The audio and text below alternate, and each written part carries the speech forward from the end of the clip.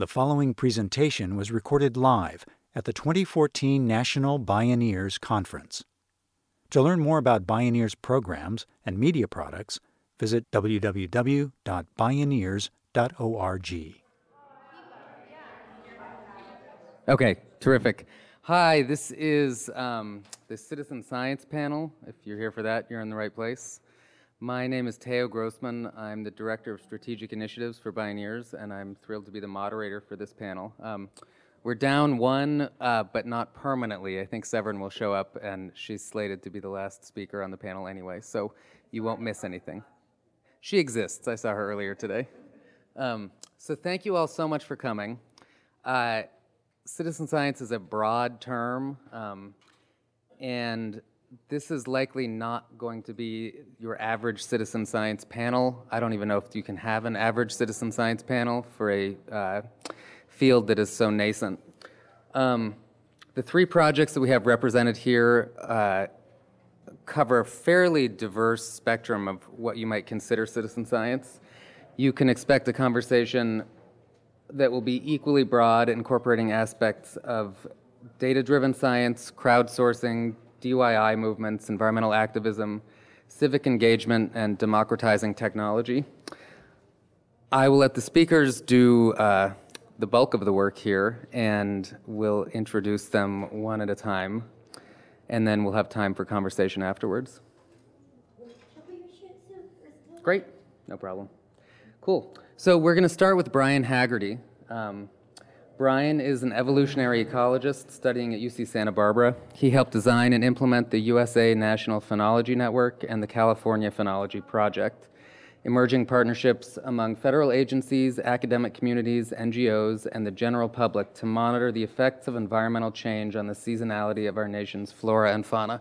Hey, here she is. Hi. That's okay. We're just getting going. And you're last, you'll be all right. For those who don't know, and Brian will share this with you, but a preview, phenology, the more you learn, the more it blows your mind. I think about it as sort of the intricate, coordinated, and really mind-blowing clockwork of life on Earth and how it all connects. So without further ado, Brian, welcome. Clicker's on the podium there.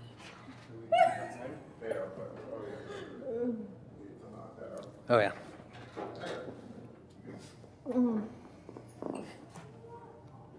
How's the battery?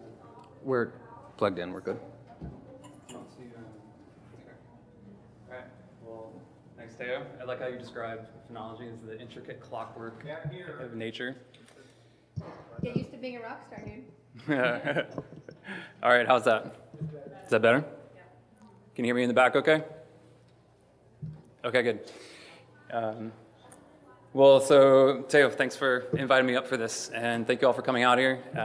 Citizen science is a really exciting field. It's a really great time to be thinking about this from a scientific point of view, educational point of view, and from community building point of view. And we can really bring all of this together and more using the power of public participation in scientific research. So I'm coming from Santa Barbara. I'm a PhD student at UC Santa Barbara in ecology, evolution, marine biology. And for the past 6 or 7 years, I've been working with a consortium of scientists and educators to create a nationwide citizen science program designed to track the effects of climate change on plants and animals, and also to engage or re-engage our communities in observing nature. That's something that especially kids these days are inherently missing in education systems or even just growing up. And so there's a lot of different aspects of society and life that we're really trying to address in different ways, all through engaging people in making basic observations of nature and sharing those. So what I'd like to do today is actually first start out with a little bit of context and history of citizen science. And then I'll move into what we've been doing at the national scale and what we've been doing here in California too. So, all right. So we tend to think of citizen science as this recent phenomenon, and it is. It's really exploded in the last decade. But actually, there's a really rich history of members of the public participating in scientific research in different ways. For example, that's a little bit small. In China, citizens and officials have been tracking locust outbreaks for over 3,500 years. And in Tokyo, Japan, court diarists have been recording the flowering time of cherry trees for the annual Cherry Blossom Festival for over 1,200 years. And in France, wine growers have been tracking the grape harvest days for over 640 years. These are really impressive long-term records from which we can learn a lot about long-term dynamics and their relation with climate. In the US, we see the legacy of citizen science in a really wide variety of records. So starting with naturalist journals from Henry David Thoreau and Aldo Leopold. These have actually been used in recent years to pioneer different types of climate change research.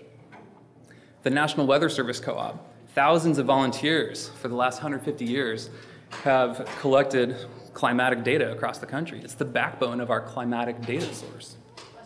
The Lilac Phenology Network, again, thousands of volunteers scattered across the country monitoring the annual leaf out and reproductive cycles of lilacs. Many of whom were actually National Weather Service Co-op members too. And of course, our natural history collections, such as herbaria. So here in the US alone, we have tens of millions of preserved plant specimens that have been carefully curated and oftentimes georeferenced and digitized. So these resources are all at our disposal.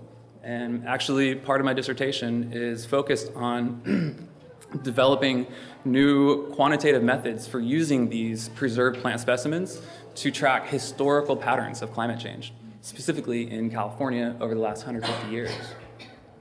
So it's an ancient science, but what we really see is that citizen science is now a burgeoning enterprise, scientific and educational enterprise. And we see this in different ways. It really lies at the intersection of science, education, resource management, public health, and policy. A couple of weeks ago, for again part of my dissertation, I wrapped up a literature review of the citizen science literature. And I was both incredibly excited and completely exasperated by the extent of publications in really widespread journals and fields. So the typical fields that you might think of, ecology and education, and ocean sciences, molecular biology, but also astronomy and computer sciences, psychology, political science, economics, and even more. So we really see a huge diversity of interest across different disciplines, and the way that, I guess what you would call practitioners in citizen science, how they're approaching this common framework. And so this emerging paradigm in citizen science, this new era of citizen science, is really fostering an improved relationship between scientists and the public. And I would argue this is a really important relationship to foster, especially as science is increasingly falling prey to political agendas. And so improving this relationship and decreasing the distance between the public and scientific inquiry is a really important step for all of us to consider. So in this new kind of mutualistic relationship between scientists and the public, citizen scientists specifically, what scientists get out of it, once they train observers, either through in-person or digital collaborations, they can expect to receive a lot of data, which can greatly expand the scope and the resolution of their research projects. And what this is doing is leading to unprecedented opportunities to study broad-scale processes. And when we're thinking about something that these large-scale processes that cross political boundaries, climate change, how are we going to go through the process of climate change adaptation across political boundaries? What do we even know about the ecology and the basic natural processes that cross those boundaries? How can we achieve those goals? Well, citizen science might be one way. In return, citizen scientists gain access to experts for learning about local resources. They improve their inquiry and observation skills, ultimately leading to improved scientific literacy. And perhaps most importantly, is the act of contributing authentic information that's actually valuable.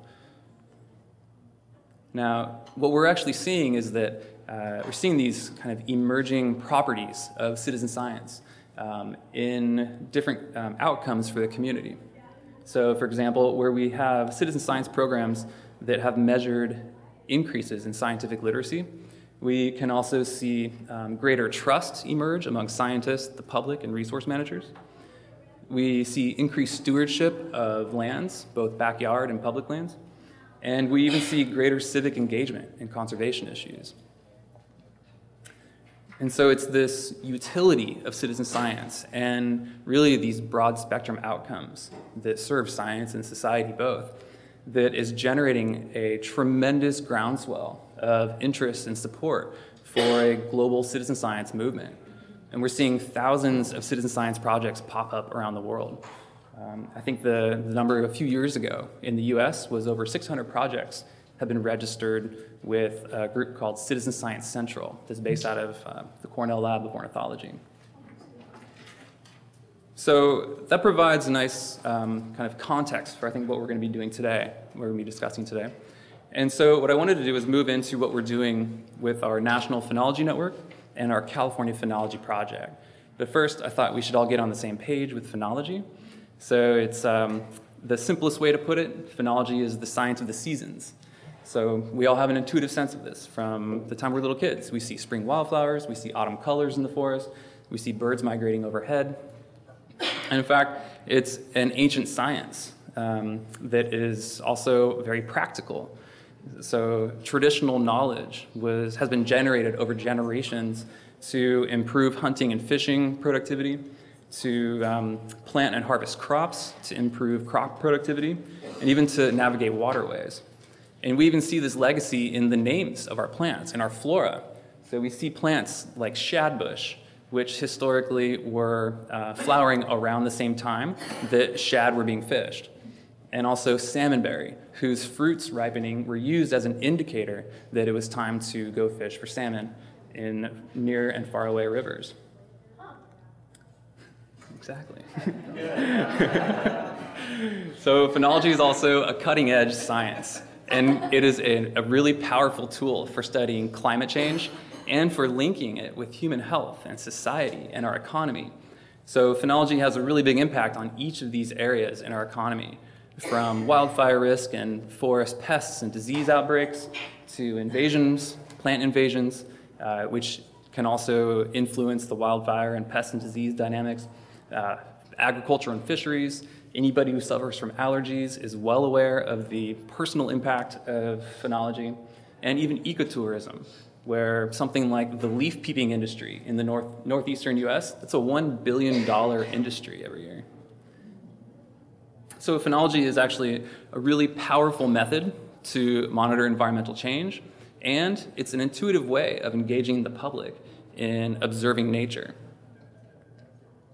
And so around 2007, a consortium of scientists and educators came together, senior scientists in government agencies, academics, and NGOs, and formed what has become the National Phenology Network. And our goal is to encourage people of all ages and backgrounds to observe and record phenology as a way to discover and explore the nature and the pace of our dynamic world. It's interesting, we think oftentimes about learning about the environment as learning about objects. What's the name of that bird? What's the name of this ecosystem or that plant? Phenology is focused on learning about processes. Names kind of come second sometimes. Learning about the process allows us to understand a deeper level of not just science, but our connection with the world around us. So, launched in 2007, it's a federal research program housed within the U.S. Geological Survey. There's a national coordinating office with about 10 full-time staff members based out of the University of Arizona. And there's a 15-member steering committee, senior scientists. And we employ both a bottom-up and top-down approach, meaning that we create the opportunity for programs to be created, and we also engage individuals and organizations that are engaging individuals too. So there's several ways that we can approach describing this network.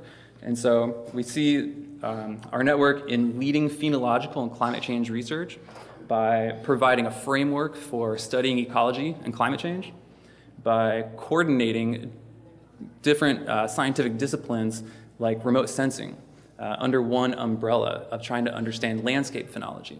So imagine trying to combine data from satellite images, from automated webcams, and observational data on the ground. So there's working groups that are trying to improve the meshability of the data. We also foster partnerships in science and education to help link organizations that are trying to achieve similar goals under a phenology kind of framework, support the development of different programs, and of course education is a really big part of this, not just for school kids and the public, but also for scientists. We all need to come up to speed on different ways that we can work across scientific disciplines to achieve this. And of course the monitoring program. So Nature's Notebook is our online monitoring program, and this program, if you want to learn more about it, you can go to the website, the National Phenology Network website, and think of it as Facebook for nature, without all the privacy issues. So you can basically adopt a plant and update the status of the plant over time. So to participate, simply search for plants and animals in your area. There's a really simple tool to use. Learn the protocols, how to observe, register yourself, register your site and your plants, and then begin reporting. There's an app for it, so you can enter it right there. The apps work offline, so if you're in a wild area without any signals, then you can report your data and it will automatically upload it for you later on. And so we create, specifically here in California, we've been focusing on getting these coordinated efforts going. And so one thing we've done is created field guides with photos for each of the phenophases, or the phenological phases that we're looking to study.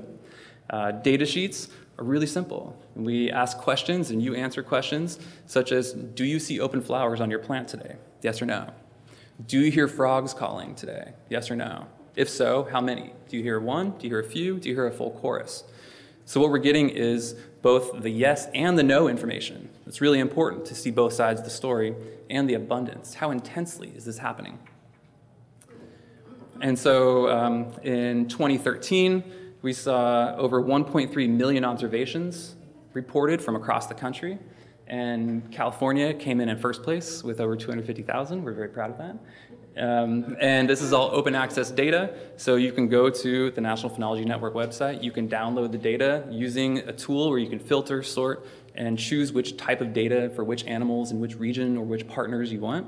There's also a data visualization tool, so you can see which phenophases for which plants or animals are happening, and you can actually animate that over a map showing climatic data.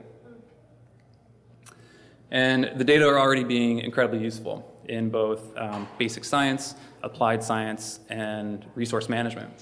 So there's a project in the southwestern US tracking juniper pollen production, and this is an integration of satellite data with citizen science data on the ground. Invasive species removal that can be timed with green up of certain invasive grasses, calculating carbon fluxes, collecting plant seeds for habitat restoration or for research, education activities, of course, and even maybe planning vacations. And so since 2007, the national scale program has been running, and around 2010, we really started to focus in California. By we, I mean myself, my faculty advisor at UC Santa Barbara, Dr. Susan Mazur, and a handful of other scientists, mostly in the National Park Service.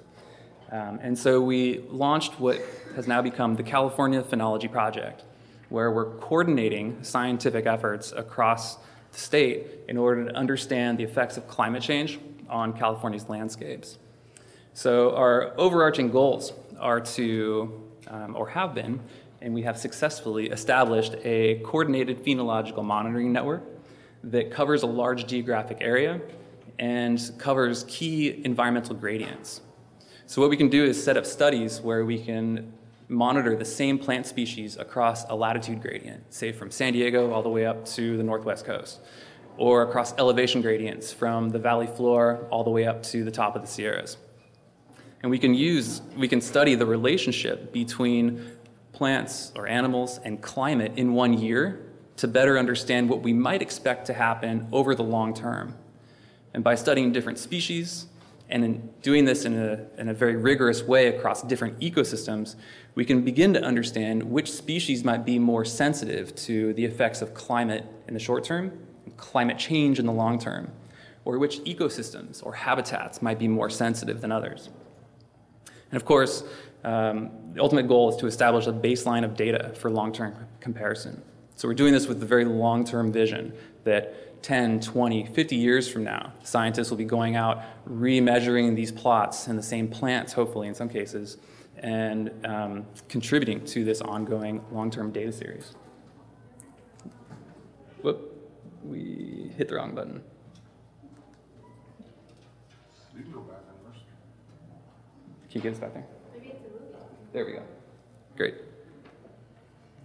Okay, good. So the California Phenology Project was launched in 2010 with major funding from the National Park Service, and we've been focusing in the national parks. Here you can see them in red, but you know, the nice, beautiful places: Sequoia Kings Canyon, the Presidio, and the Marin Headlands, Joshua Tree, Lassen Volcanic National Park, and the Redwoods. We use that as a foundation to engage not just the parks, but we would invite in local teachers, local scientists, NGOs, anybody interested in environmental education, environmental monitoring, and we use that as a platform to engage the local community, with the national park being a local hub of activities and a local source of knowledge. We then expanded that into the UC Natural Reserve System. So the University of California owns 38 reserves across the state, and we've been working in 9, recently 10 of those, studying the same plant species as in the parks, using the same protocols, and all of those data are completely compatible. And the last thing I want to share with you is just kind of the big picture of what we're up to and what we've been doing. So in order to achieve these national goals and these statewide goals, we have been running research-related activities, getting this project up and running. You know, I don't have time to go into detail, but it was a very laborious 2-year process that involved many scientists and educators, vetting species lists and trying to figure out protocols and improving the way that we do the science, all under a scientific framework that we created. We have been helping to develop programs at national parks, UC reserves, botanic gardens, universities, K-12 schools, and we run a lot of training and outreach activities. We've trained well over 700 people in the last few years in workshops that range from an hour to 3 to 5 days. And finally, educational activities. I didn't go into that too much, but we have published and created a lot of curricula. Most recently, one of my lesson plans is published in a citizen science book published by the National Science Teachers Association. So it's 15 lessons, all focused on citizen science. So it's a great resource for especially K-12 classrooms. And then we've been generating data-driven activities for college classrooms or for high school classrooms, and helping to develop teachers' awareness about phenology and climate change.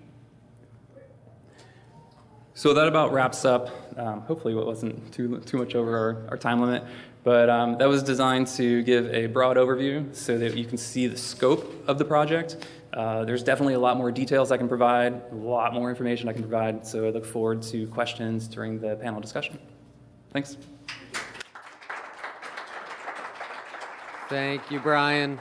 And what Brian didn't mention is that tomorrow at 1:15, he's actually giving a training on becoming a part of the California Phenology Project. If you're a teacher or have a farm or whatever it is, if you're just a person and want to learn more in your program at 1:15, tomorrow you can join Brian and learn a lot more about it. So we're moving now from more sort of traditional citizen science, which is what you might call Brian's project, to something that is potentially halfway, maybe, between,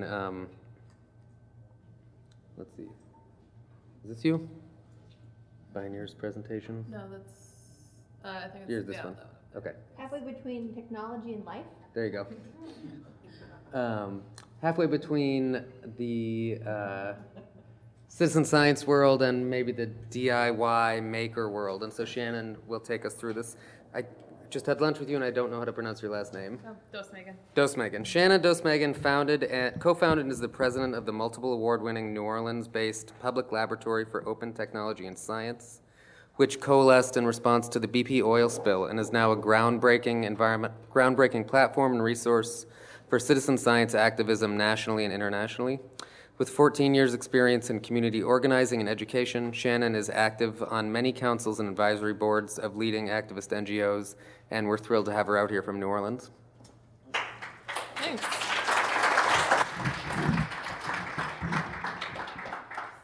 All right.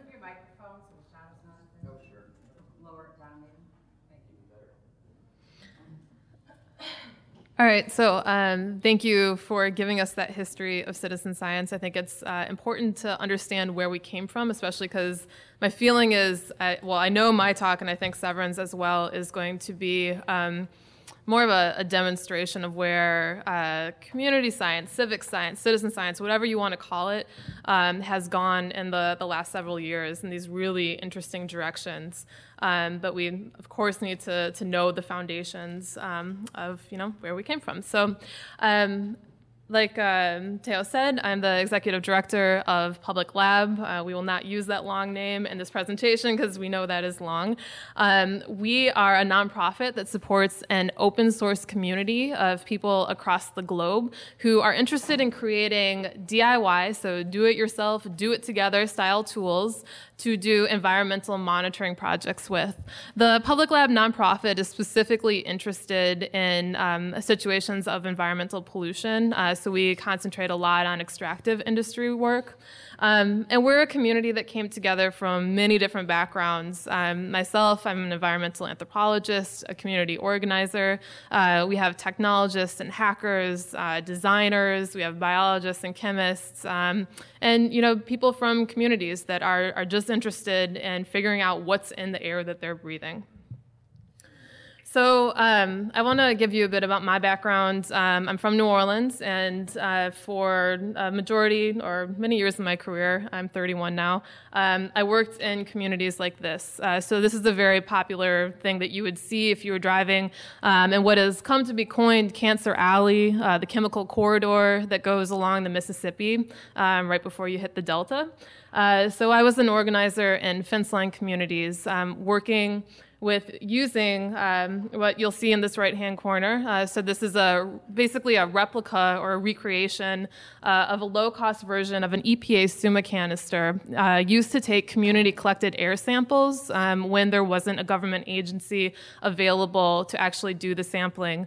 It allowed communities to go directly to the fence line that they lived on, and when refineries decided to send up that massive flare of smoke, I'm not sure if anybody's ever seen this before. Anybody?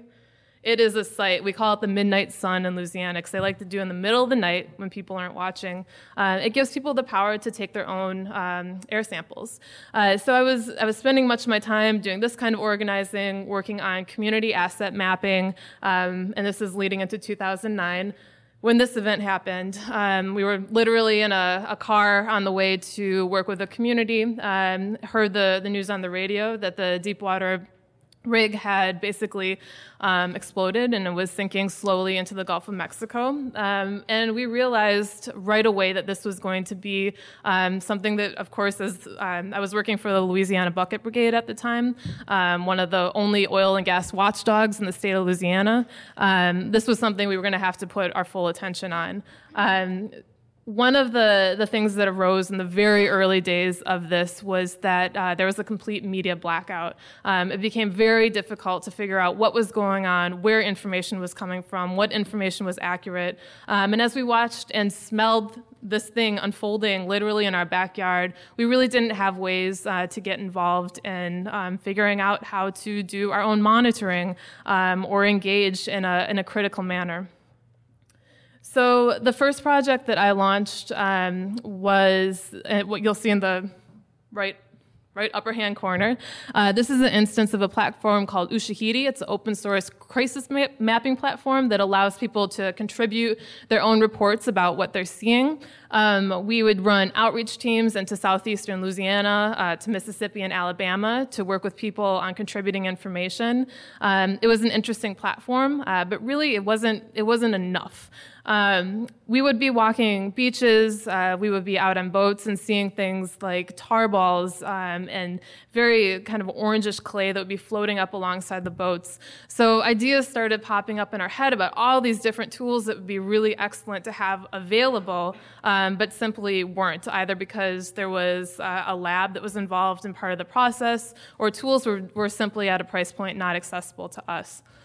So the very first project that we did in the Gulf region was we started launching kites and balloons.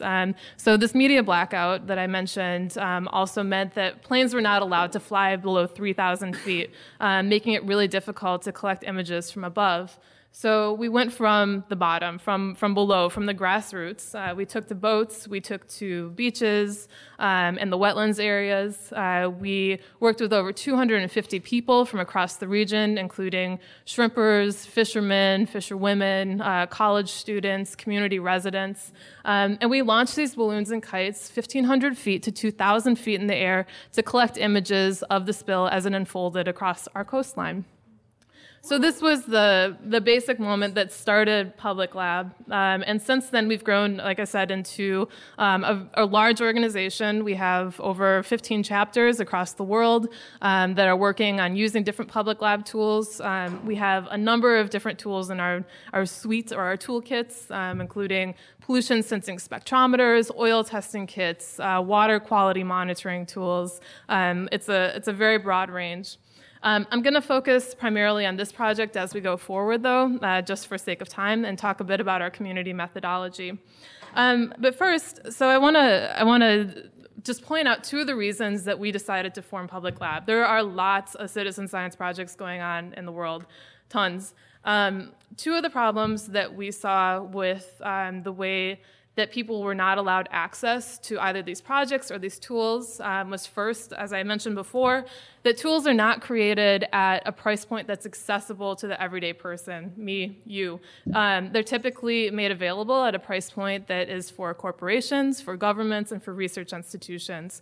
So making it, in essence, really impossible for myself, community organizations, NGOs to get involved in doing their own monitoring. The second is that we were seeing the research process being non-inclusive. So many times we'll see researchers from institutions say, hey, I have a problem and I would like for you to go out and collect data to give back to me. Problematically for us, we were not seeing people being included in what we like to call the full data life cycle. So understanding and identifying what the problem was, working on what the tools are, how you're going to collect data, how you're going to analyze data, and then how you're going to use it for advocacy purposes. So Public Lab, I also don't like to use the term citizen science necessarily. We many times call ourselves a civic science organization, a community science organization. I'm up for suggestions if somebody out there has another one that's very inclusive and transparent. But these are some of the points that we try to bring into our process. Like I said, we want people to be involved in every step of what they're working on with other people. We use open source licensing so that our tools can grow in ways that are beneficial in different local situations. And we also want to create and have created a space for different expertises to be recognized and to come about. So it's not just a science expert, somebody who has a PhD in biology that's leading a project. It's somebody that also knows likewise about their local river that is working in coordination with a number of different people to solve problems that they have come up with. So going back to balloon mapping and kite mapping in the Gulf of Mexico, this was the basic kit that we started using. So this kit helped us to collect hundreds of thousands of images This kit costs below $80, and we used 3 of these by a kind of lending library structure where people would pass them back and forth when they were needed. It's basically a chloroprene balloon. In the left-hand corner, this is one of my favorite parts. It's the top of a 2-liter soda bottle that helps you to stabilize your camera. We would use $30 to $40 point-and-shoot cameras. Many times you would find in a junk drawer that you hadn't pulled out for many years, and kite reel or kite string. So this is what the rig would look like when it was up in the air. And like I mentioned, using this process, collecting all those images, we also were able to create a community archive of hundreds of maps, and we're able to map over 200 miles of coastline and waters during the BP oil spill over a set duration of time. It was, I think, between May and July. And so the reason that we were interested in doing this, I'm sure some of you in this room work for NGOs. I was an NGO worker at the time. We're very used to having to beg for data from things like this, the Emergency Response Management Agency, which gives us these very blurry satellite images, especially, this is very regional, but during the summer in the Gulf of Mexico, cloud coverage is such that you don't even get these images. So this image is from July 22nd in 2010, and it shows on the 2 banks where there's red lines, heavy oiling, and where there's a neon green line, it says that there's very light oiling. With community-collected images, exact same day, July 22nd in 2010, we see a much different story. It's way more difficult to differentiate between if there was heavy oiling in some areas, light oiling in other areas. So this was a way for people to contribute a different narrative to what was happening to the land around them, this being a very important area for oyster fishers. Also going in and doing ground truthing at the same time, so having the ability to get off a boat, take pictures of the berms that should have been out in the water that are actually laying on ground. But it's not enough, thanks, Evan. It's not enough just to take these images, leave them on a point-and-shoot camera. The other thing that we did specifically with aerial mapping was we wrote a image stitching platform. It's browser-based, open, freely usable. And this was a way to take those raw data images, those pictures from your camera, and translate them back into languages of power so they were more applicable to a broader audience. So I'm talking about GeoTIFFs and JPEGs. We also, like I said, created an archival source that would give you all of the data, all of the metadata that went into each of the images. So here's a completed map from days after the spill that shows oil coming off the Chandler Islands. It gives you all of the geo-coordinates of where images were taken. It gives you the names of the people who were responsible for taking the images, those who were responsible for stitching them. It gives you over 5 different formats. You can download and access this image in and use it. And below, if we scroll down, there were videos and field notes and stories from the people that were capturing those.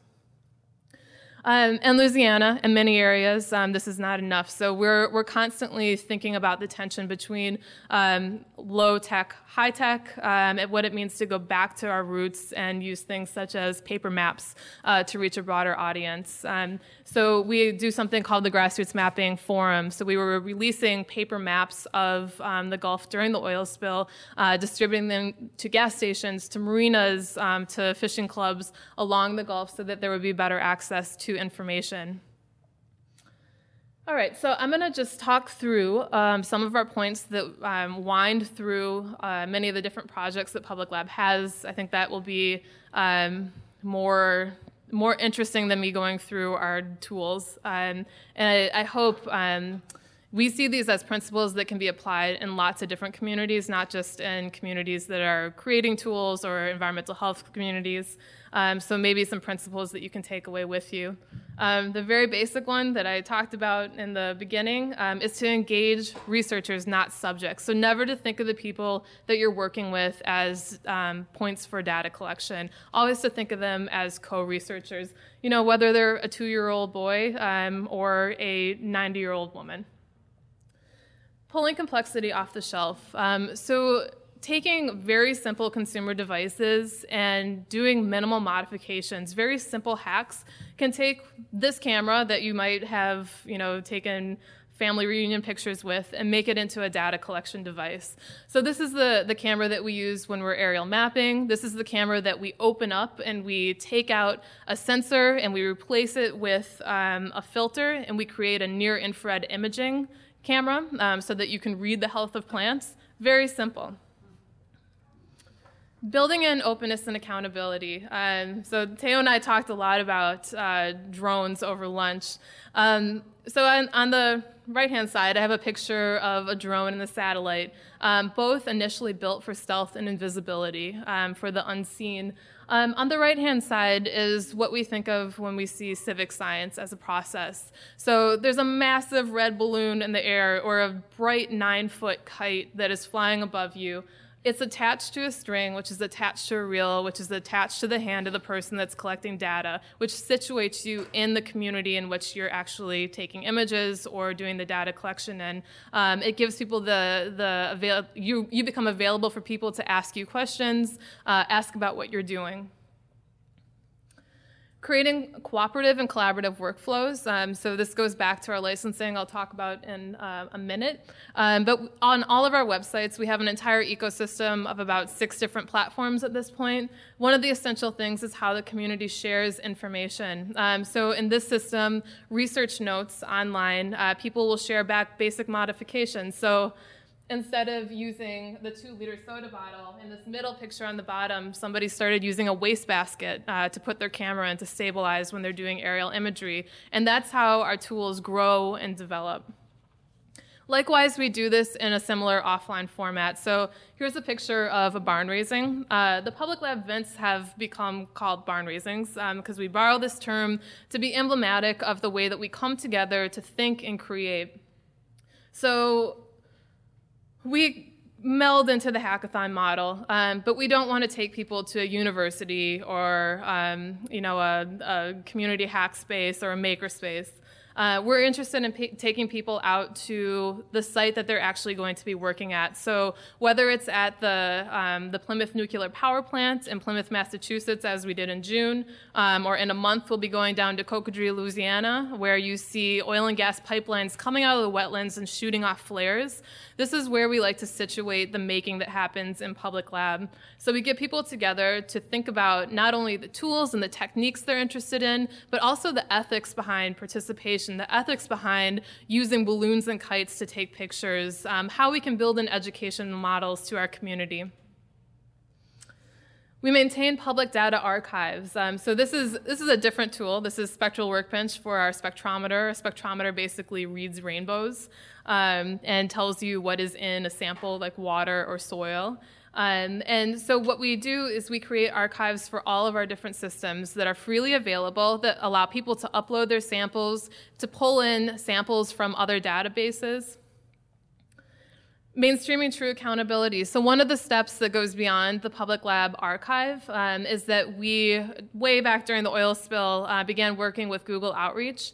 So now if you go into Google Outreach, in this red circle it says Imagery Public Laboratory. If you clicked on that, it would take you back to MapKnitter, where all of the metadata is for each of these maps. Metadata meaning, again, who made the map, who stitched it, what resolution it's at, all of the individual images you can access. And so this is something that's available to any of our community members that decide to release their images into the public domain and say, yes, I want this freely available for people to use. So one of the most important components, I probably should never leave this until one of my last slides, is to protect our openness with viral licensing.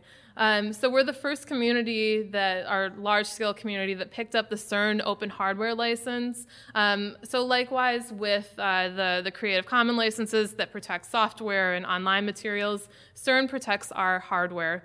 So what this means is that what we request of people is if I gave you a soda bottle rig and I ask you to make a different model of it, or you decided I'm going to make a slight change, we would ask you to share that information back as a way that our community then grows. So these licenses protect any user upstream from actually being able to patent or disallow modifications to happen. And this is a very essential component of the way that Public Lab works together. And because of that licensing, we make local versions of tools. This is also one of the key components of how Public Lab has grown, is that all of the materials that are in each of these tools, from our balloon mapping rig to our spectrometer, which started as a VHS cassette tape, a broken DVD, and a webcam, they all are things that can be found in your recycling box, in a local hardware store, things that are accessible. So just as a last for instance, that picture here, this is our very first instance of using a stabilizing rig in the Gulf Coast. You'll see the cardboard wings. Has anyone ever been to the Gulf Coast and felt that humidity? It gets wet. The air is very wet. So when we sent this up the first time, what I saw when it came back down was melted cardboard wings that had not stabilized and done their job.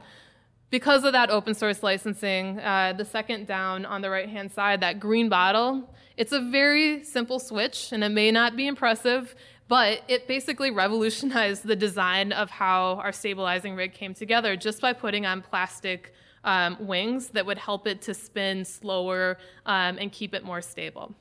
So these very minimal things are essential to the work that we do. All right, so that's all that I have for you. And I think Severin's on next. Thanks.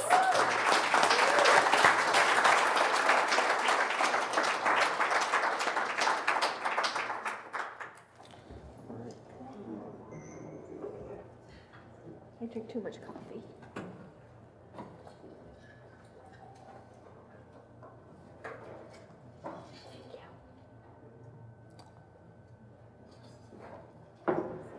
Yes.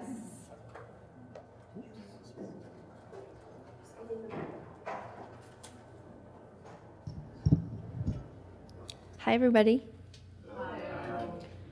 So I should give as a preamble. I should explain that my role with FarmHack is as an ambassador and kind of like Wendy to this pack of wild inventors who sometimes feel like a bunch of rascally lost boys or Peter Pans in the open source community of farmer inventors. And so sometimes I'm repeating the things that they say, but I don't know how to make the tools. Like Shannon's more of a techno lady. How do I move? Oh, thank you. See, even the buttons are hard. Does it work? No, it doesn't. I'll use this button. I'll just move it. Okay. Just tell me. Good work. So a little bit of context. So this is Dorn. He's the board president of FarmHack. This is his farm, Tuckaway Farm. He is a part of a family. Four generations are on that family farm. He focuses on grains. Here he's drying. It looks like rye in the greenhouse where he keeps the combines. I first met Dorn because I heard he had a cooperative of combines. Just in case you didn't know, a combine would fit in this room, barely. Helping to reinstate grain growing in New Hampshire. New Hampshire is predominantly forested and was abandoned during the western migration of American agriculture because there's a lot of stones and rocks. Dorn is interested in field work. Down below you see that same rye being rolled. Oh, the roller's out of the shot. But anyway, there's a Rodale Institute created an open source tool, which in fact is one of the first open source hardware in agriculture projects, to roll down the rye to create a mulch, crimping the rye to create a mulch on the ground, which then you can drill in the next crop. So it, either you're doing it before it's gone to seed for a mulch crop, or you're doing it after you've combined it with residue. So this is, again, we're transferring out of a GMO herbicide-based no-till system into a living mulch-based no-till system. Again, there's a lot of benefits to no-till in terms of the integrity of the soil. Another set of experiments that Dorn engages in are on the left here. This is his little drone. Drones for, or not drone, but little airplane. And he is monitoring here test plots using the infrared technology of or near-infrared hacked camera of public labs, monitoring the application of biochar. which is a homemade charcoal that instates it creates a state change in the soil. Sorry, I drank too much coffee. I'm like shaking. And to see what those different application rates are doing to the crops using this overhead monitoring. So a little bit about the people in this team here. Some of our community are startup farmers. So that is a particular group who have particular needs. And FarmHack is really a relationship between the people who have those needs and between the tools they use to fill those needs. And their goals are usually to stay viable, to save labor, save money, save their back, save time, save money. I said that already. And also, of course, save the environment. Almost everyone in our community is committed to sustainable agriculture, to decentralized and local agriculture, to selling that food directly in the local place. And so because we don't compete with each other for intellectual property, we're all growing food for our local community. Our economics are based on producing food, not technology. So we can freely share our technology in an open source way and benefit, obviously, in the same way that in the open source community, we benefit from sharing code. Within the plant breeding community, we benefit from sharing germplasm and the heirloom varieties, which we have as a lineage from our ancestors. This is a really cool tool. I'm going to just kind of tell you about some of the cool tools, but this is a paper pot that was developed. A paper pot, it's like a honeycomb of paper, and you can pot up your little lettuce plants in there, and then it's an applicator that kind of like zooms it into a little furrow. So that's a demonstration of that. So those are our community. This again, I had my slide from yesterday, but repurposing tarps, everything from very, very basic, how to find the tarps, how to make sure, if you get the tarps with more color in them, they actually last longer, all the way up to into the robot stuff. And we're doing it in rural places and as well in urban places. So we've done, I think now about 17 FarmHack events, or maybe it's more. You can look on the website. Oh, next, website. So the way that our community functions is we have these in-person gatherings. We have little bro teams who arrange themselves. And then we have our website, which is on Drupal. Again, we're also in the open source software, open source hardware, open source everything modality. Basically on the tools, click. People are able to post their tools. So then you have the image of the tool, what does the tool do, all of the descriptions of how to make the tool, of what the components are, of long chats of forums, for those who like forums, back and forth around, well, I wanted to make it better like this, or actually, so that you can see here, they're using lumber from pallets, or no, not lumber from pallets, but drain pipe and rollerblade wheels to create the root washer. Next. So we have the tools, then we have Click. Shops is a place where different organizations and farmers, NGOs, and projects and companies can post their open source tools. So Green Start, that's Dorn's NGO. Greenhorns, that's my NGO. Dan, who's also on our board, he's the Stone Soup, he's doing horse tools on there. NCAT is our valuable lineage from the 1970s of the open source tradition, the appropriate technology tradition here, and beautiful microcosm within the USDA. If you don't know about NCAT, they have amazing open source production manuals and PDFs on sustainable pork, sustainable blueberries, all you want. Our friend Grant Schultz in Iowa, who I mentioned yesterday, it's his logo, Versaland Farm. The Vermont Sail Freight Project, which was the sailboat we sailed from Vermont to Manhattan. We sold $60,000 of food, and it's made out of 13 pieces of plywood. And that whole thing is, anyway, blah, blah, blah. One more, back. And then Apatronics, that's the first kind of company that grew out of FarmHack. It's an open source hardware and Arduino-based sensor system for monitoring your greenhouse. So again, it's open source, and you can also buy a kit. So it's not to say, oh, everything is give it all away for free. It's to say, I'd like to share with you if you're inclined to get into the data and into the weeds and into the design process. But if you just want to buy the damn thing, give me an email and I'll sell you a kit. There you go, next. What's UVM's contribution? There's a FarmHack Club at University of Vermont. University of Vermont obviously has a huge sustainable ag program. And there's also a really wonderful program at the vocational school, Vermont Vocational School in, where does the cows come from again? Marching of the Cows is Brattleboro? No. Brain. Let's talk after, if you want to know more about Vermont. So these are some of the tools. Again, there's kind of different threads through the FarmHack community. So we have the sailboat, an oat dehuller, vacuum seeder for doing much more lettuce, a lot around lettuce, a lot around bicycle-based tools for lettuce.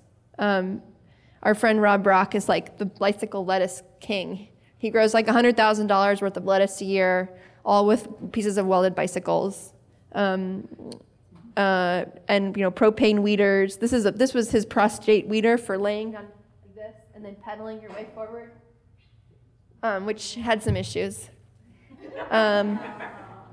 And then that there's a whole generation of tools where the traction, the power, the horsepower is a horse, but then when you want a PTO, when you want to be actually churning with some more power back here, on the forecart you can have a little engine. So for the Amish and Amish inclined. So obviously we have a range of tools that have emerged. Again, we don't really have like a firm line that we're pushing. We're here to support the community as its needs emerge, and as farmers who define their own technological trajectory and business trajectory and goals. Have projects they want to do. So we have little hardware, we have big hardware. As I was mentioning, that little robot, the Arduino program, that came about because 3 years ago in March, it was 80 degrees on like March 11th in the Hudson Valley, and pretty much every farmer lost all their onions because the onions are, as I'm sure you know if you're a CSA farmer, they're out there early, and they take a long time. So they're sitting in the greenhouse, and you're off being a crazy busy person. And when it gets so hot, it sizzled them all into nothingness. So that first Arduino was made to just send you a text message in your pocket. Hey, your greenhouse is this temperature. Run back there. Again, we're talking about startup farmers who are resource constrained, aka broke, and who are often using shared equipment, inadequate facilities, using the greenhouse of a church, or in this case it was a greenhouse of a Christian camp.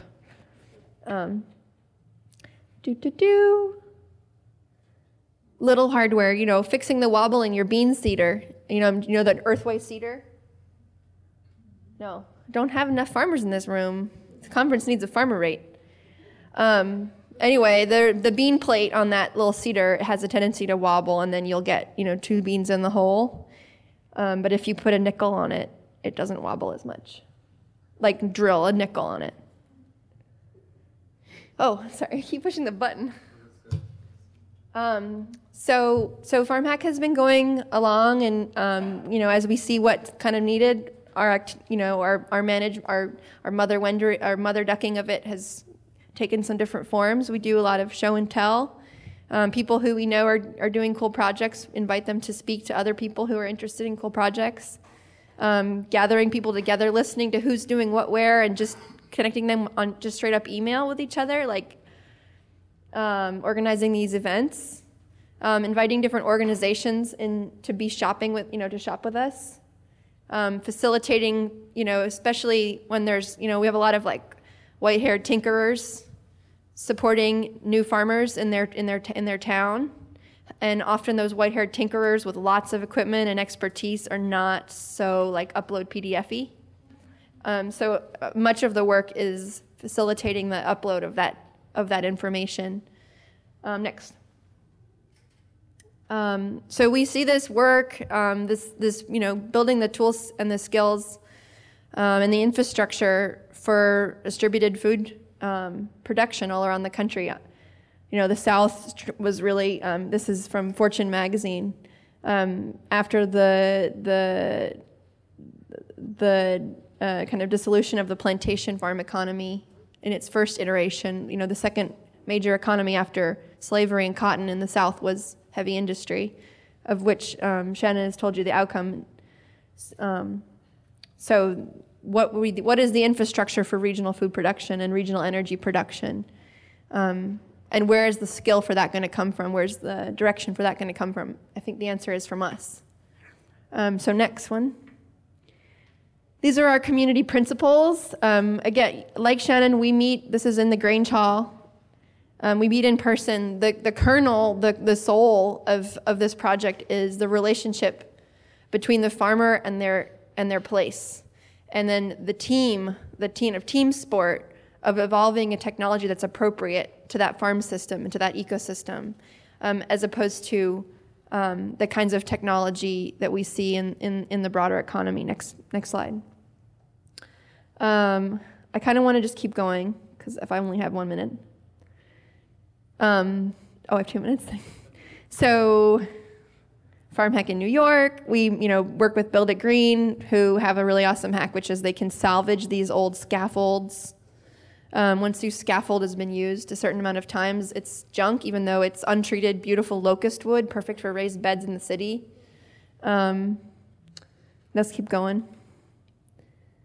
One of the principles is use biology whenever possible instead of technology. So we're very interested in tillage radishes and perennial, rye cover crops. Again, the root washers. This is us displaying at the Maker Faire. This is a washing machine turned into a salad spinner. This is low-tech bioremediation with wood mulches and inoculation in Gowanus Canal after Hurricane Sandy. And we had a farm hack with 60 people on bicycles a week and a half after Hurricane Sandy, and zooming around for 2 days, looking at all these remediation projects and watching all these people waiting for 7 hours in line for their gasoline. We were like, where could you not go in 7 hours? On foot, moving. For those who might give us a grant. This is some of our outcomes. Next one. So it's been amazing. We started doing this thing, and then we discovered it's being doing everywhere. Maya Petal is a really famous early appropriate technology integrated into sustainable and agroecology, doing a lot of milling in Guatemala. There's guys in Italy. They're in France. The guys in France, we got an email. I didn't get an email. I had a Google alert out. And I saw a headline that said, Ils sont fous comme nous, which means they're crazy like us. So they had discovered us and were blogging about us, and then I read about them. And then I went over and visited, and they're in an old paper mill. Anyway, they're so cool. And then they came over, and we toured them around, all the different farm hack farms in the Northeast. They're doing trainings. They do trainings with a little truck, and they did training in Quebec. Next slide. I have a publication coming out in 2 weeks called the New Farmer's Almanac, and the theme of the publication is agrarian technology.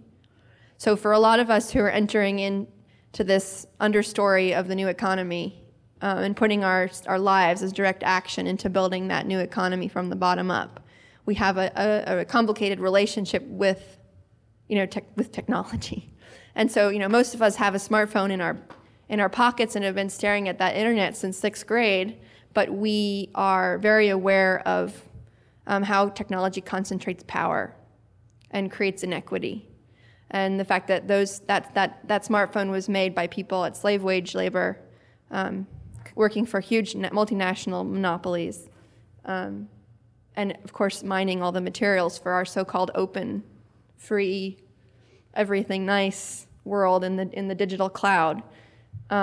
So that's a very important part of this discourse around technology. So, SketchUp, which is a useful tool for building, used to be free. You can make design online 3D things, and then you could print them and you can send it to a fab lab to make it with metal. Well, that was bought by Trimble, who's now working integrated with Pioneer and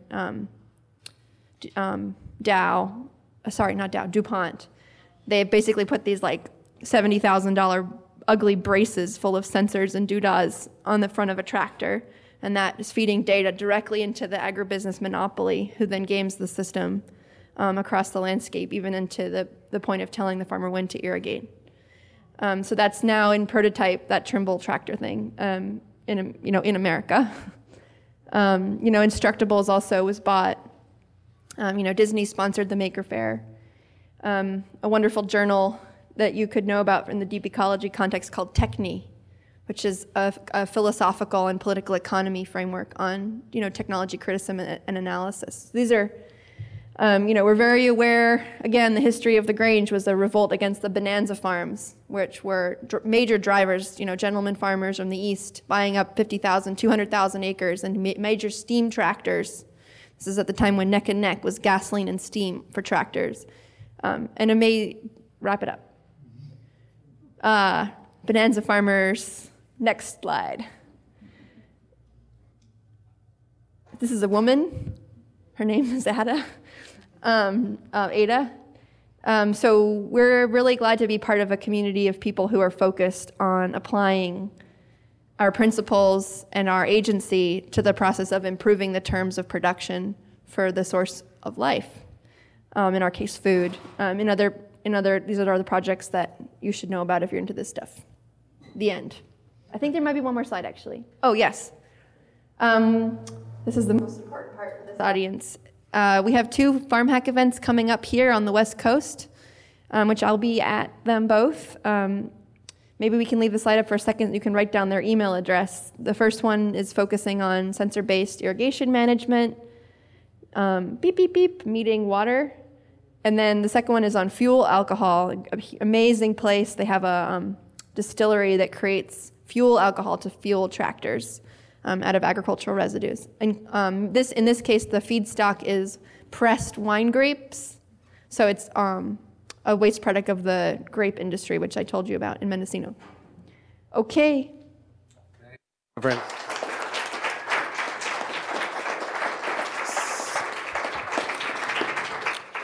So we have, cool. So we've got 20 minutes for Q&A.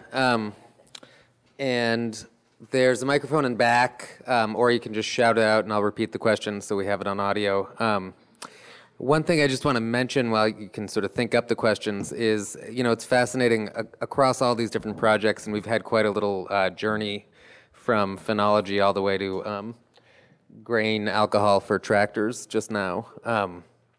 Is that the relationship, citizen science and scientific work is often, the technology and the research is often kind of up front and the big part of what people think about.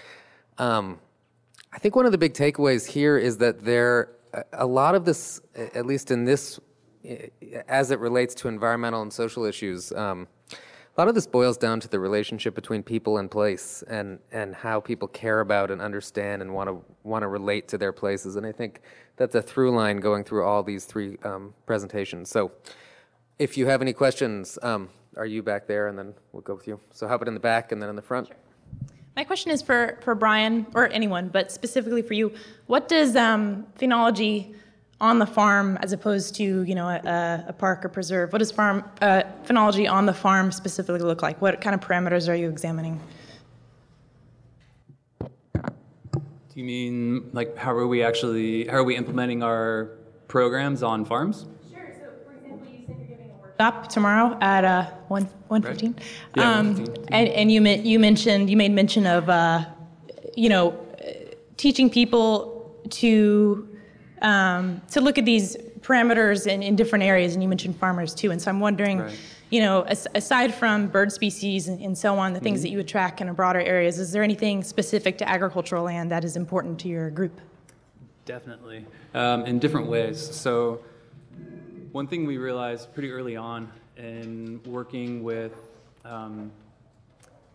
some folks in the Department of Agriculture or with NGOs is that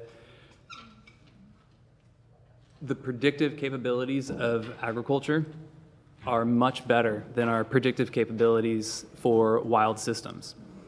And we can look to the kind of precision of some of those systems that are already set up for farming to try to learn how have they honed in on the kind of phenological knowledge. Whether or not you agree with the practices that are going on there, there's still an interesting lesson to be learned, which is that it's working with the seasons in order to improve and optimize agricultural best practices is one way. But in terms of really relating phenology to in a farm setting, one way is to think about I guess some people call them pollinator-friendly plants or nursery plants. So looking at planting particular species around the margins or in between crops in order to bring in particular pollinators or to bring in particular parasitoids of pests, and trying to create a sequential series of flowering or of resources to bring in those insects or the resources that you're trying to bring in. So in thinking phenologically, we can then integrate a biological and ecological matrix through farms in order to achieve goals that could otherwise, be using bad chemicals, and maybe there's a more natural way to do that by working with the seasons. Thanks. Can I add Yeah, something? yeah, please. A lot of the work in the insectary world and what's called biological control, or used to be called biological control until they lost a lot of their funding, and a lot of the funding that does still live is living in ecological grape culture. So like Mendocino County is kind of like world headquarters for biological control research and planting these fabulous insectaries, these ribbons of wildflowers through the vineyards. Wonderful humans in that department. And that's not because the wine grapes are good necessarily on the land, but because people can make money in wine. And people who are having a green brand in their winery can really have value from that. So it's kind of like an exceptionally prosperous part of our agricultural economy that therefore can afford itself the research and development into biological systems enhancement. Another really good resource on that is Farming with the Wild, Wild Farm Alliance. One's a small, Farming with the Wild way of thinking. Really good environmental history.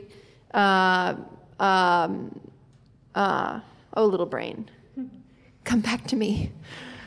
There's a really great book whose name I've forgotten, but it talks a lot about environmental change in American agriculture and early soil conservation movement and kind of the changing climate that American agriculture has experienced. And one of the key learning points for our ancestors in New England who, were trying to plant wheat in New England and then changed over to corn culture because that was indigenous here and was the indigenous farm, technology of the indigenous people. They learned to plant their corn when the oak trees have a size of a squirrel's ear. Mm-hmm. So in that sense, their Farming with the Wild was informed by the native knowledge of phenology. So, I'll get you the book name after, sorry. That was one thing I was going to add really quick too, is that there's an organic farm up the street from my house, Fairview Gardens in Santa Barbara, and they tend to plant their tomato plants or get them started in the greenhouse when they see their pomegranate trees starting to leaf out. And that's something that has been learned through, like that traditional knowledge method that I was talking about earlier, just through a handful of maybe 10 years or so of just the farm managers keeping an eye on it and trying to figure it out. And so planting by the signs, what you and Severin are talking about, is there, are you leveraging that information right now, that observational information from farmers and gardeners in anybody's group right now? I think if anybody in the audience wants to help in that route, then we should start doing that. In the front. Okay, this question is for Shannon, and I came to this because I'm a political activist who's always trying to involve citizens in social and political change. And it's often very hard when you have a government and industry in cahoots against you. And there's no better example of that than the use of BP's use of Corexit and the Coast Guard's allowing that to happen. When Billy Nungasser from Plaquemines Parish was on Rachel Maddow every night talking about this, and the woman who was part of the Exxon Valdez, I forget her name, was on every night talking about this, and yet it happened, and now, 4 years later, we're having the inevitable results of the use of that Corexit on the oil workers and the fishermen and the people who are just out there trying to save their communities. So what I'd like to know is, with all the wonderful work that you have done with the mapping and everything, has any of that been able to make a difference, either in the process as it was going on or in future regulations for what's going to happen? And can you just give some examples? Sure. The BP spill case is difficult because a lot of the data is still tied up in the NERDA process and will be for the NERDA? You're going to make me go through an acronym. Okay, National something Resource Agency. I don't know what the D is, but it's basically the information that was stored while they were working on the litigation around the case. So data from Public Lab and from community members was taken into that process, to be seen if it will be useful going forward in a much larger political context. To give a for instance in a couple different cases where there isn't that massive disaster that we're dovetailing off of. We've had community members in Plaquemines Parish working around the Ram coal terminal that took aerial photographs of pollution coming off of a coal conveyor into the Mississippi River on what's called a good weather day, so a day that there were no storm conditions. And so that's currently imagery that's being used to litigate around that case. We've had people in the Gowanus Canal in Brooklyn, New York that have utilized images and data that they've been collecting around the EPA Superfund cleanup process to get people on the Citizen Advisory Council. So we look, going back to what Teo said, at very localized instances as some of our larger, kind of community objectives and outcomes. So. Can I encourage you to use the microphone? Yeah, since we're recording? Yeah, if you can use the mic. Well, I'm pretty loud voiced. Just go ahead and use it. You can queue up here. Maybe queue up behind the mic for the rest of the question. I'm a native Californian, and I wanted to ask Brian if his research shows anything about the effects of climate control on California. Not climate control, global warming on California. Do you mean, well, so our focused data collection efforts in California have been going since 2011 and really 2012. Took a year and a half to really get up and going with our California Phenology Project. So with only really 2 years of data, that's not enough time to see climate change as we think about climate change.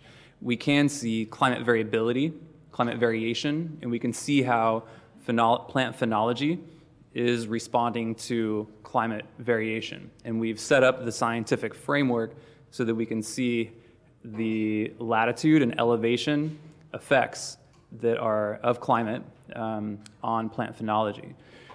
There are, however, a lot of studies that have come out, especially in the last 10 years or so, that describe the effects of climate change on California's flora and fauna. A really fascinating set of studies was done. Quite a while ago, 60 years ago, Joseph Grinnell did really extensive natural history, mostly animal observations around the state, and those were completed again, the same transects and the exact same locations, and it took about, I think, 3 or 4 years to do that, and results are being published over the last couple of years. And so what we see from that is that geographic range size of some species is, say, moving up a mountain to track the climate envelope. Others are actually moving down the mountain. Others are expanding both ways or contracting. Other research from other projects have also shown that plant ranges in California are doing the same thing. That some species are moving up the mountain in order to track a climate envelope. Some are actually moving down in order to get closer to water, essentially, and tracking water resources. So there are some patterns emerging in terms of which plants we think will be more sensitive to these effects, which might be more impeded to being able to migrate over time. But it's really, it's a very large body of literature, and our project right now can only focus on the short-term effects of climate on plants. But in 5 to 10 years, we'll have a much better idea about the longer-term effects. Brian, I have a question about reciprocity in the process that you described. In the projects that you described, it obviously is for the good of us all, and you're employing your research ideas and asking citizens to be worker bees and go out and collect a lot of data for you. Is there also a feedback process where citizens create their own scientific agendas and ask for mentorship in exploring those? Yeah, absolutely. So that's an aspect that I didn't cover because of a short time period. But the community organizing component, or the community science or civic science, what we have done is created a framework, or created the ability for individuals and communities to self-start, to run their own projects and focus on whatever it is that they want to. A particular plant, a particular animal, trying to link that with, say, water quality, and looking at how, as water quality changes, how do riparian trees respond to that? So there's a lot of different ways that could be integrated. And so some examples of that would be where urban phenology trails have been created by, say, like an individual person or like a family. And they just set up a public trail, meaning it's a sidewalk through a city, and they monitor several plants along the way. More and more people get involved, and so that becomes then what people would call a community of practice. Now, focusing that onto a particular, say, conservation issue, or some of the concepts that were talked about, is something that we want to know more about. Are people doing this more often? The National Coordinating Office is fantastic about helping people in any way that they need in order to get programs or projects up and running.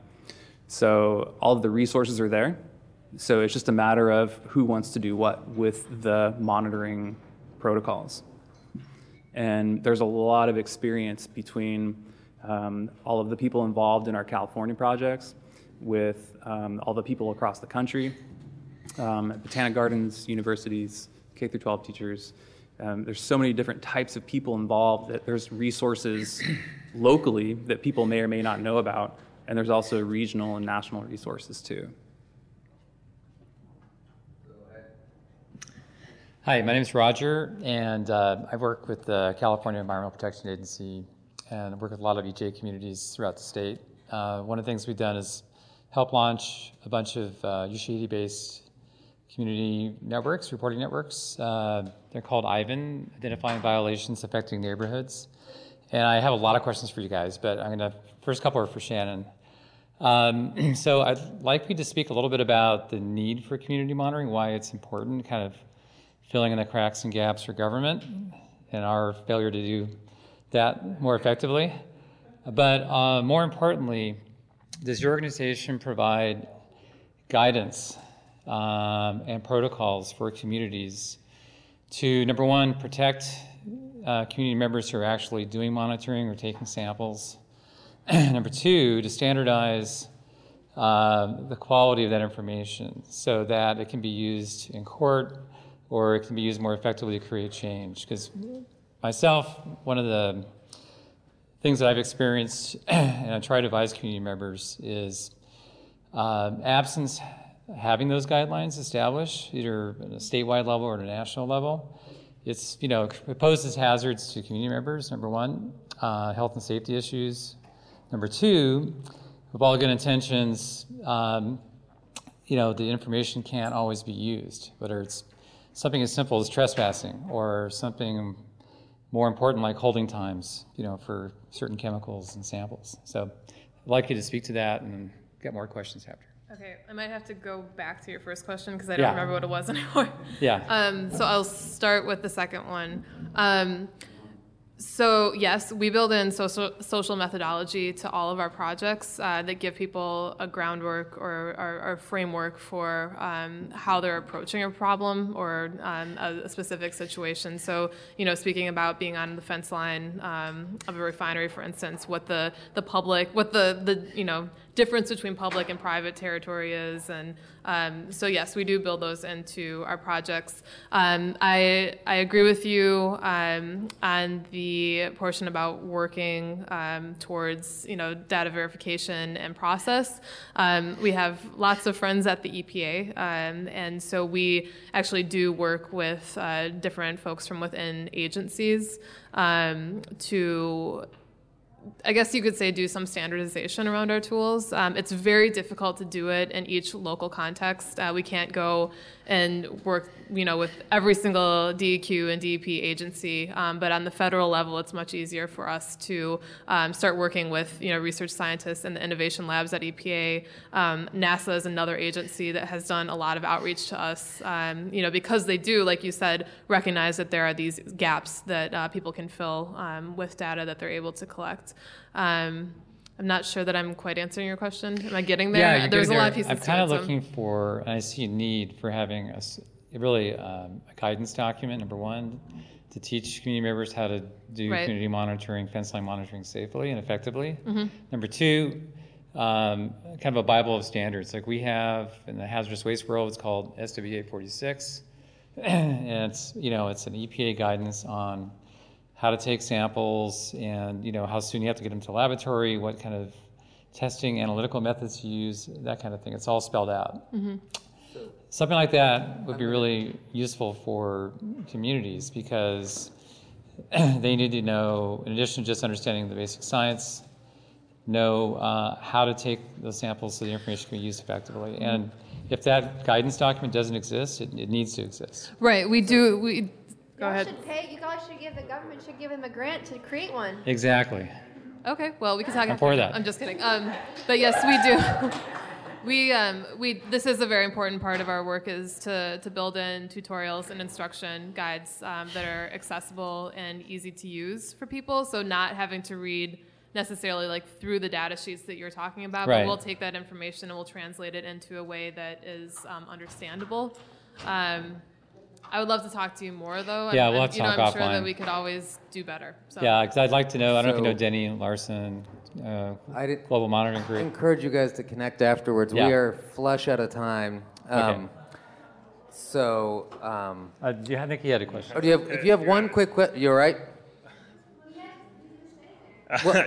Quick question. How important is quality control when it comes to collecting your data in a citizen science? Do you need strict quality controls when it comes to data collection, I guess? Objectives of the project. If it's purely to, an aesthetic project or purely to get students or the public, anybody involved in just participating and doing something, then it's the participation that's important. If they're destined to be scientific data, if we're trying to get a rigorous program out of it, then data quality, that is the key feature. And so there are ways of, actually one of the main focuses right now in citizen science or public participation in scientific research is trying to figure out how to design programs in a holistic manner in every step of the way so that data quality and data assurance can be managed along the way. And that's from training materials to the monitoring materials and protocols to data entry to the way that data are managed in a database, as well as how data are downloaded on the backside. So there's it's a big focus right now. Great. Thank you all so much for coming. Thank our amazing panelists.